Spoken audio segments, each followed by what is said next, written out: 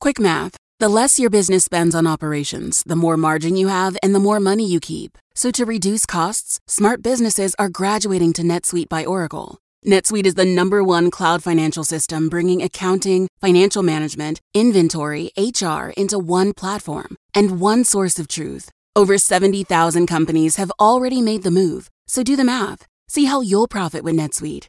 By popular demand, NetSuite has extended its one-of-a-kind flexible financing program for a few more weeks. Head to netsuite.com/GPS. netsuite.com/GPS. This is GPS, the Global Public Square. Welcome to all of you in the United States and around the world. I'm Fareed Zakaria, coming to you live. On today's show, the man of the moment, Volodymyr Zelensky. I will ask the Ukrainian president how his country is defending itself from the Russian invasion and what he needs from Western powers to keep up the fight. We'll discuss the end game of this tragic conflict. Is compromise possible with Putin, a man President Biden has termed a war criminal? I will ask about the personal toll that this is taking on him, his family, and his country. Let's get started on this special edition of GPS.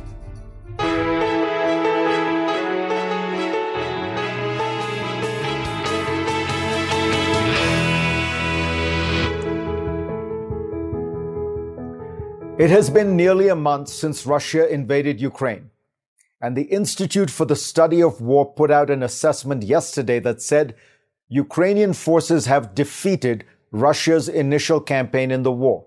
The think tank declared that the fighting is now a stalemate.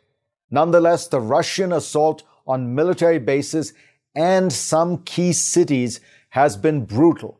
In the eastern city of Mariupol, many hundreds of people are believed to be buried under a rubble of a bombed-out theater, despite the fact that "children" was written in huge letters outside the venue in Russian.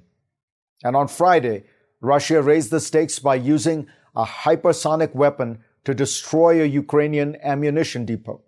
Meanwhile, the Ukrainian military, along with ordinary citizens and foreign fighters, continues to put up a fierce fight against Putin's invaders. My guest for this hour today is Ukraine's President, Volodymyr Zelensky. President Zelensky, welcome to the show. Вітаю. Greetings to you all. Thank you very much for the opportunity to speak with you.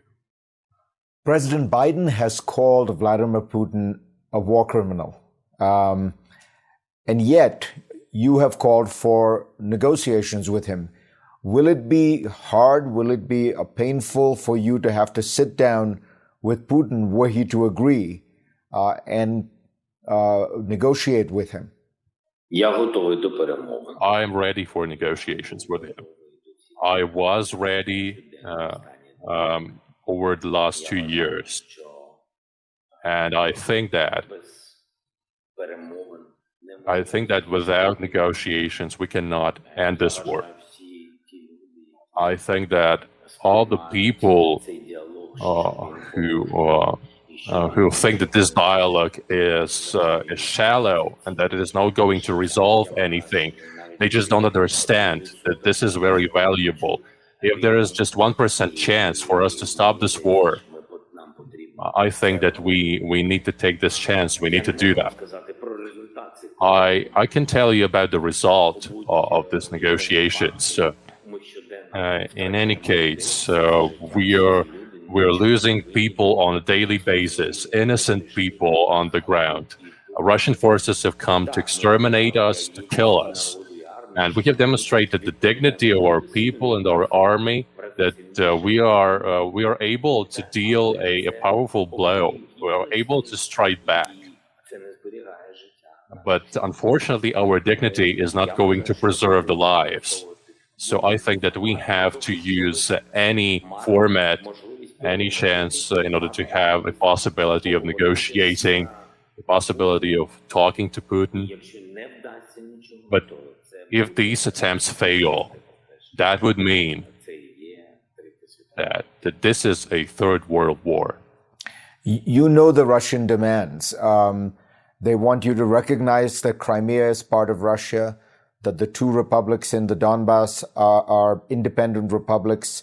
They want a guarantee, perhaps in the Ukrainian constitution, that Ukraine will never be a member of NATO. Are you willing to make those compromises?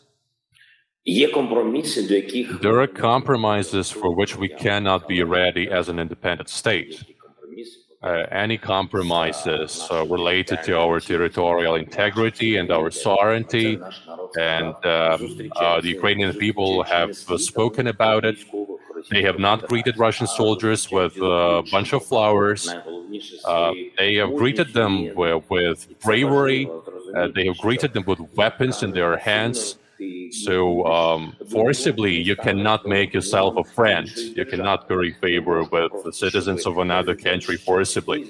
You cannot just make a president of another country to recognize anything by the use of force. So everything that they are doing is not just about politics. It's about reality. They have made their way to Kherson region. But people are feeling hatred towards them, animosity, and people will continue to kill Russians because Russians have killed their children. You cannot reverse this situation anymore. So you cannot just demand from Ukraine to recognize some territories as independent republics. These compromises are simply wrong.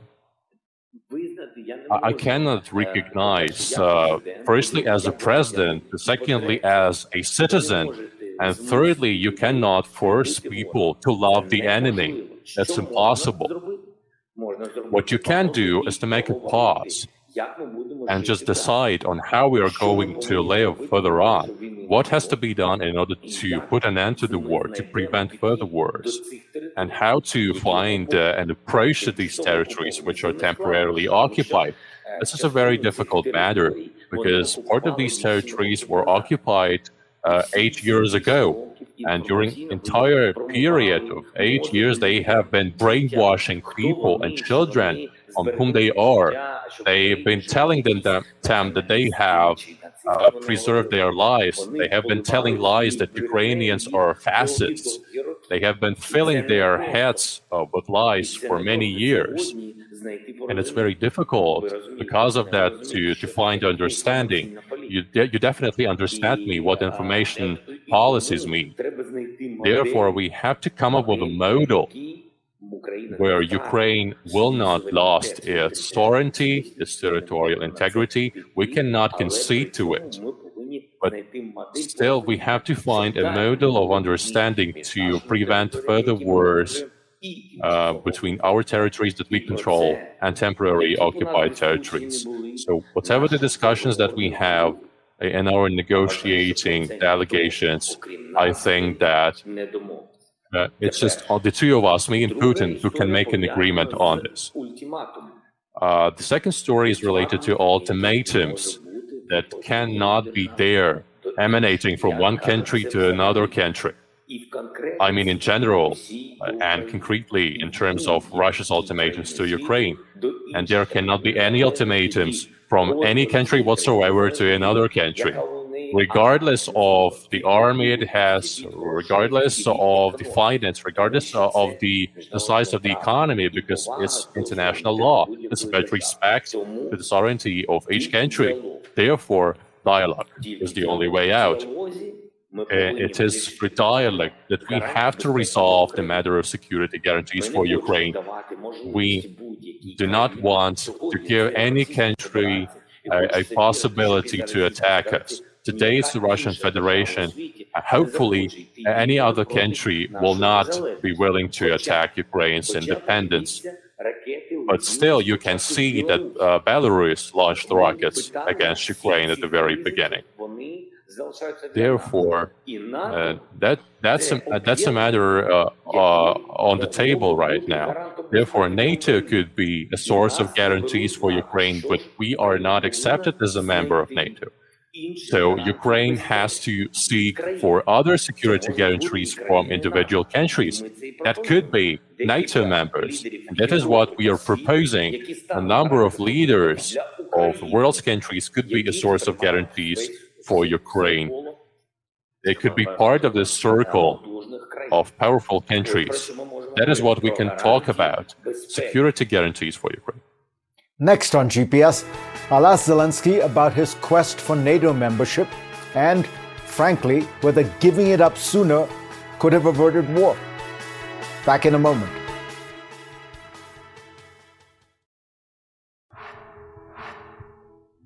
Back now with more of my exclusive interview with Ukraine's President, Volodymyr Zelensky. You know, you have said recently that Ukraine perhaps will not be a member of NATO. You have admitted that. Could that there are people who ask, could that concession, had you made it clearly and loudly earlier, could that have prevented this war? Well, Farid, here's the deal. I spoke about what NATO members told me. So, if we do not have leaders of the countries to put them in a position where they have to answer questions from citizens of their countries, that has to be a very long-term matter. I made a point that the war in Ukraine has been lasting for 8 years. It's not just some special military operation. So if Russia continues to take soundings, testing the ground, and if they do not see any kind of response from the West, they will continue to advance. I have been talking about this from the very first day of my presidency. I did not talk about this in public because I didn't want to give them the possibility to reinforce their position. Now the whole world is seeing that our army is strong.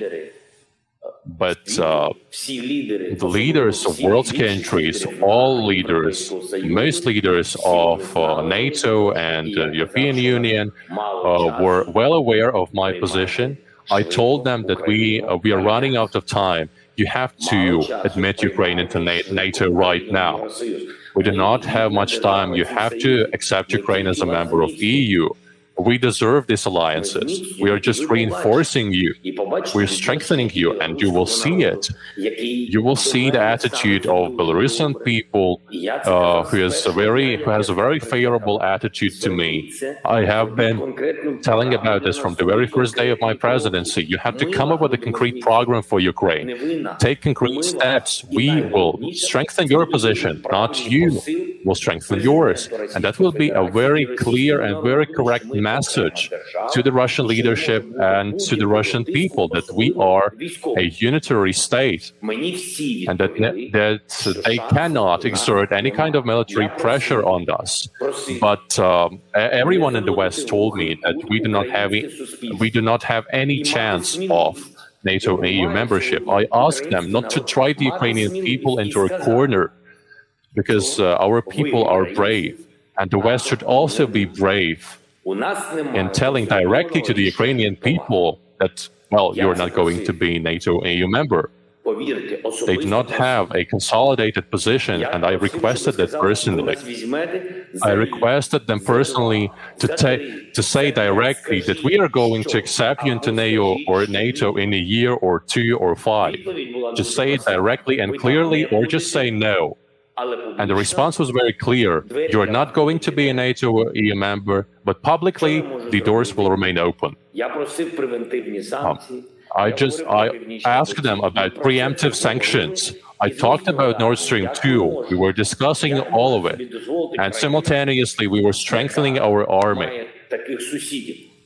Because with neighbors like this, like we have, this is the only way out. That's what we were doing. We did not mention explicitly of how many people are ready to go to war and how much equipment we have. And I think that was a very good position. That was the right position. We did not warn the enemy that we were going to be ferociously resisting, and that worked. And we are continue to warding off this aggression, and everyone is seeing this. So NATO cannot just tell to Ukraine that. So Ukraine cannot say that it is not going to join NATO. NATO is saying that it is not going to admit Ukraine. That is the truth.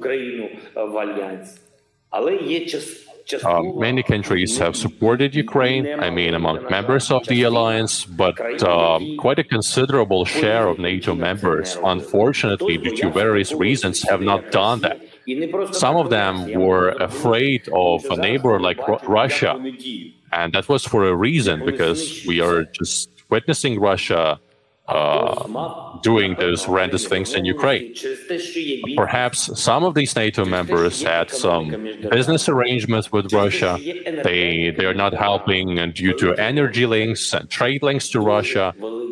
So business also has a role to play. I mean, big money. But actually, Ukraine is paying a much steeper price than big money. We are paying with our people. So my rhetoric is absolutely true, and I'm not mentioning explicitly what countries said that Ukraine is not going to be a NATO member. I think that this is a very righteous position. It has to remain behind the scenes, but that is true. The fact that NATO members are supporting us economically or militarily, that is true, and we are very grateful for it. Indeed, very grateful, because without this help, it would be much more difficult for us. That is true. But if we were a NATO member, a war wouldn't have started. So now I'd like to receive security guarantees for my country, for my people. If NATO members are ready to see us in the alliance, then do it immediately, because people are dying on a daily basis.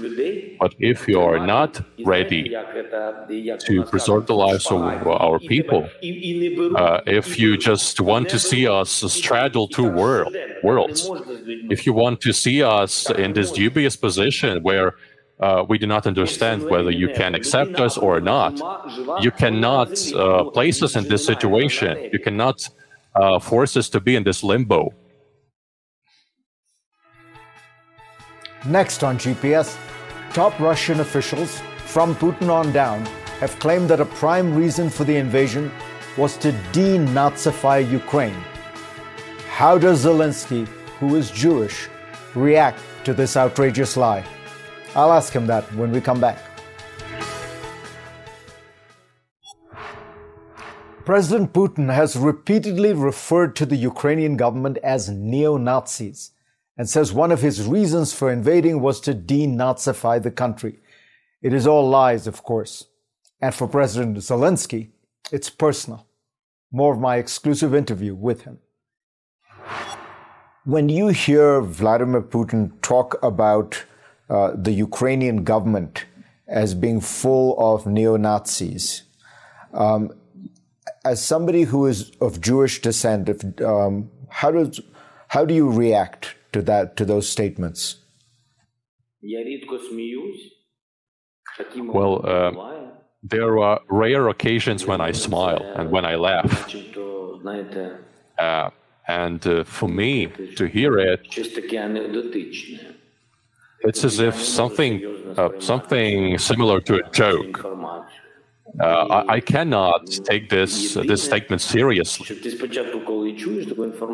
So, when you, upon hearing the situation, hearing the statements at first, you just think to yourself that this person has been in the leadership position for so many years, and this person is supposed to have a very clear understanding of what Ukrainian people are because of the Soviet legacy.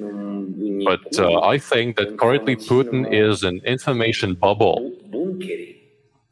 I think this is information bunker, and it is so powerful, this bunker of information, that he really thinks that Ukrainians are neo-Nazis.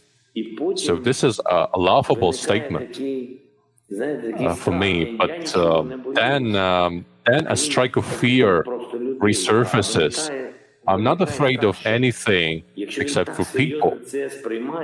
But the fact is that if he is serious about these statements, he might be capable of very horrendous steps, because that would mean that this is not a game for him. If he really believes in this, if it's not a game, then we will just continue fighting against it.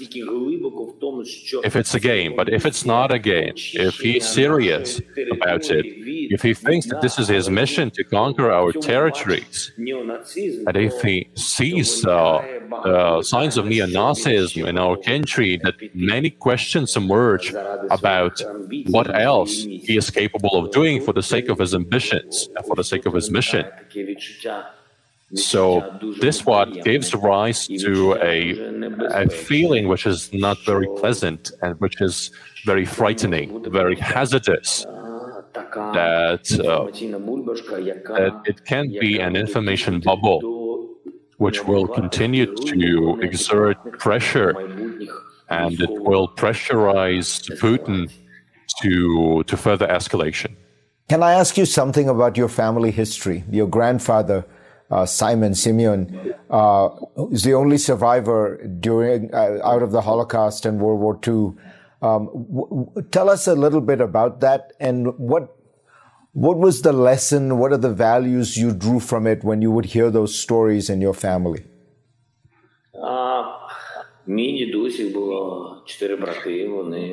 Well, my grandfather and his 4 brothers were living in an ordinary village, and then the Second World War started. My grandfather was graduating from military college at that time, and all of his brothers went to war because their father said that they had to protect the country, they had to fight fascism, so they went to war. And all the brothers died. And my grandfather survived the entire war. His father and his mother were killed in a terrible fire. The Nazis set ablaze the entire village where they lived and where my grandfather was born. All the brothers perished in the front line. He was alone to be left standing. He returned home. He ended up in the city of Kryvyi Rih, where I was born. He was a captain of an infantry unit. He was awarded with a number of military orders, like a Red Cross, like a Red Star, for his heroism and his bravery. He was wounded at war, and after the war, he started working as an investigator, catching criminals, and eventually he became a colonel in independent Ukraine. So that is basically his life story. So when Russians are telling about neo-Nazis and they turn to me, I just replied that I have lost my entire family in the war, because all of them were exterminated during World War II. A number of my distant relatives are still living. Some of them are in the United States, in Poland, or in Israel. That is what I know. So basically, that is all. So Nazism in our family evokes a huge amount of misunderstanding. So we do not understand what they are talking about. What kind of Nazis in the country? We fought a war with these people, Nazis. So I have a question to those who are raising this topic of Nazism in the Russian Federation. I'd like to hear from them, in what front lines did their grandfathers fight? what countries their grandfathers liberated, how their grandfathers fought the Nazi Germany. I have this question to them. When some politicians in Russian Federation are raising this topic of neo-Nazism, Nazism, and fascism related to me, I have a question that, well, my biography is open, and everyone is well aware about my biography. You can find facts about my family and open sources. But what about the relatives of Russians? I do not know about anything about their relatives of Russians who fought in the Second World War. Who was talking about neo-Nazism. The entire territory of Ukraine was occupied. The Nazi regime occupied the entire territory of Ukraine. And Ukraine fought against Nazis. And by the way, if I'm not mistaken, for more than 70 days, Kiev resisted the offensive of Nazis. It fought the way it is fighting now. It has always been fighting. For many days, it was repelling the attacks. It was a great battle. Many people were dead, but they continued their resistance. And I know many people in Russia who were occupied and who struggled against Hitler's regime. But Kyiv was occupied, and Moscow was not. You cannot say. They cannot just say about their feelings that Ukraine is a betrayer or that we are neo-Nazis, because Russians are acting in the same manner as neo-Nazis at the moment. If you take a look at the history, at scientific materials, you can just look at what Nazis did. They blockaded Kiev, they blockaded other cities to prevent the supplies of water and food, and this is exactly what Russians are doing now. This is what they are doing in Mariupol. They are just going to the city saying that everything is going to be all right, and that this is Russian territory. They're just claiming it, so their methods have remained unchanged. And the fact is that they are betraying the history of their own homeland. Because what we are having now in Mariupol, in Kyiv, they had the same in Leningrad, which is now St. Petersburg, formerly known as Leningrad. Everyone knows how many people died during the blockade of Leningrad. These people did not have enough food and water, and this is exactly what is happening in Ukraine. So who is the Nazi? Next on GPS, I will ask Volodymyr Zelensky about the toll the war is taking on him and his family.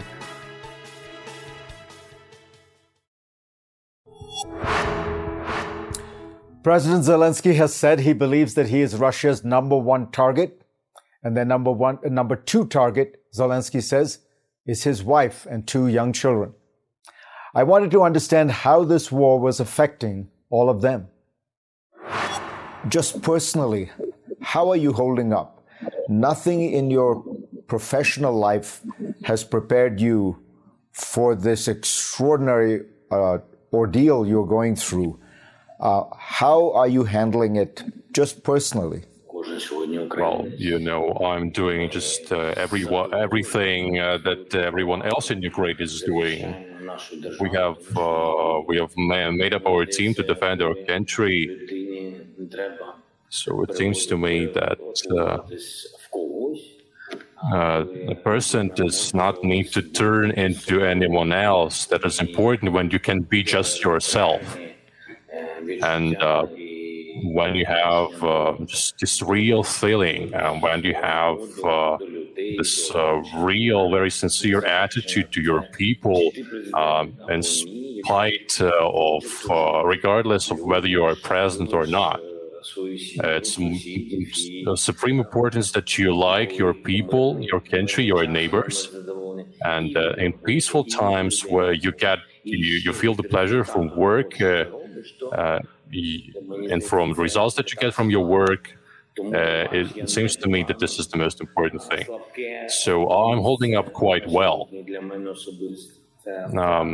As of now, my weakest point is losing people, losing children in these huge numbers, in this huge amount of casualties. I go to sleep with this information about children who were killed, and we are continue to pray in order to prevent new losses of people. But so far, we haven't attained this result. So this is the most important moment. We are trying to defend our sovereignty, defend our country. For me, this is a core honor, so it's not that hard for me. You're a young man, you have a young family, and I keep wondering, how do you explain to your children what is going on? My children know for sure what is happening, and I don't know whether it's good or bad. I have not explained anything to my children. They have said to me that war is raging in Ukraine, and at our home we have the same freedom of speech as we have in our country, and they know what we are fighting for. They understand all of that. The first 2 days, we did not talk about it at all in my family, and they did not ask questions. They were thinking about it themselves, of what is happening. They are proud of Ukraine, very proud. And they entertain a sincere hope in our victory. Children believe in victory, but they do not believe in it in terms of a score in some sort of a game, like in football. Like we have killed 10 people from Russia, and they have killed 5 people from Ukraine. They simply believe that the good shall prevail. It may seem banal, but this is it. And in order to prevail, the good people have to sacrifice themselves. Fortunately, we do not have to explain anything to our children. Fortunately, they have access to any kinds of videos and news, and I see to it that their access to these videos is open. They have access to it. I think that my children should not be prohibited from seeing any kinds of videos of what Russia has made. My son has to be aware of it, because while my son is alive, that means that some Ukrainian army member is giving up his own life for this. Next on GPS, a final video message from President Zelensky as his country prepares to mark a month of war. You'll be amazed at the optimism of this special video that will be released on GPS. I'm going to play you a video that President Zelensky wanted to release right here on GPS. A warning to viewers, the video contains graphic content. Here it is, produced by the Ukrainian government and narrated by Zelensky himself. Was a simple verb, merely a part of speech used in everyday life. But it's not that simple for us, because now the everyday Ukrainians simply cannot say was without bursting into tears. This was my home. This was my friend. This was my dog. This was my car. This was my job. And this was my father. And this was my daughter. The millions and millions of fresh wounds are bleeding with that wounds. Russia has drowned Ukraine in tears and blood and children corpses. But there is one thing Russia doesn't get. Was is the word that describes its life. And we Ukrainians already know what will come next. We will win. And there will be new houses. There will be new cities. There will be new dreams. There will be a new story. There will be, there's no doubt. And those we've lost will be remembered. And we will sing again. And we will celebrate anew. Yes, Ukraine was beautiful. But now it will become great, great Ukraine. You made this video, and what is the message that you really want to convey to the West, to the world, with it? Because it's a very optimistic video, but we are still living in a very tragic, difficult time. And that you in particular are living in a very difficult moment. This is the video. Why it is so optimistic is that we have a very profound faith in ourselves and a very profound faith in the West, profound faith in people. I've seen people in squares who are taking to the streets. These people in Western countries have different positions from those held by their leaders. And I implore Western leaders to match the aspirations of their people. I've seen people in various continents throughout the United States and Europe, and there is tremendous support from them coming to Ukraine. We can see that our values are alike. Our languages are different, but they do not matter. Our religions, our faiths are different, and every person has a choice in terms of religions and faith, but our values are common, are shared. There are a lot of positive moments in this video.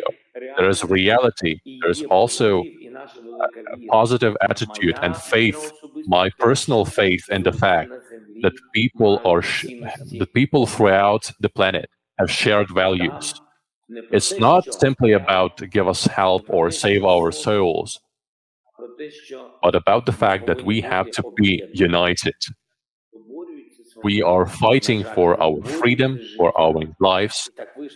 Unfortunately, we have to fight for our lives at the expense of another lives. We have to earn a life for the entire civilization, and in order to make this happen, we are giving up our own lives. This is not right. So we have to unite. We have to unite in our energy. We have to be united because that means that salvation is there. Mr. President, it's a pleasure to talk to you. It's an honor to have had you on this program. Please stay safe. Thank you, sir. Thank you. Thank you very much, Fareed. A final thought from me. I have met President Zelensky several times. He struck me as bright, nimble, engaging, and obviously with a great sense of humor. He even once took part in a brief comedy sketch after a dinner. Listening to him now, I see a man, a leader transformed, who has risen to the occasion and met his moment. As he spoke, I thought of the eloquent words that adorn the first page of Winston Churchill's magnificent World War II memoirs. In war, resolution. In defeat, defiance. In victory, magnanimity. In peace, goodwill. President Zelensky has shown the world his resolution and his defiance. Let us hope that one day soon he gets to demonstrate more of his magnanimity and goodwill. Thanks to all of you for being part of this special program this week. I will see you next week. I'm Dr. Sanjay Gupta, host of the Chasing Life podcast. In honor of our 10th season, we want to hear from you. Leave us a message at 470-396-0832 and tell us how you chase life. It could be used on an upcoming episode.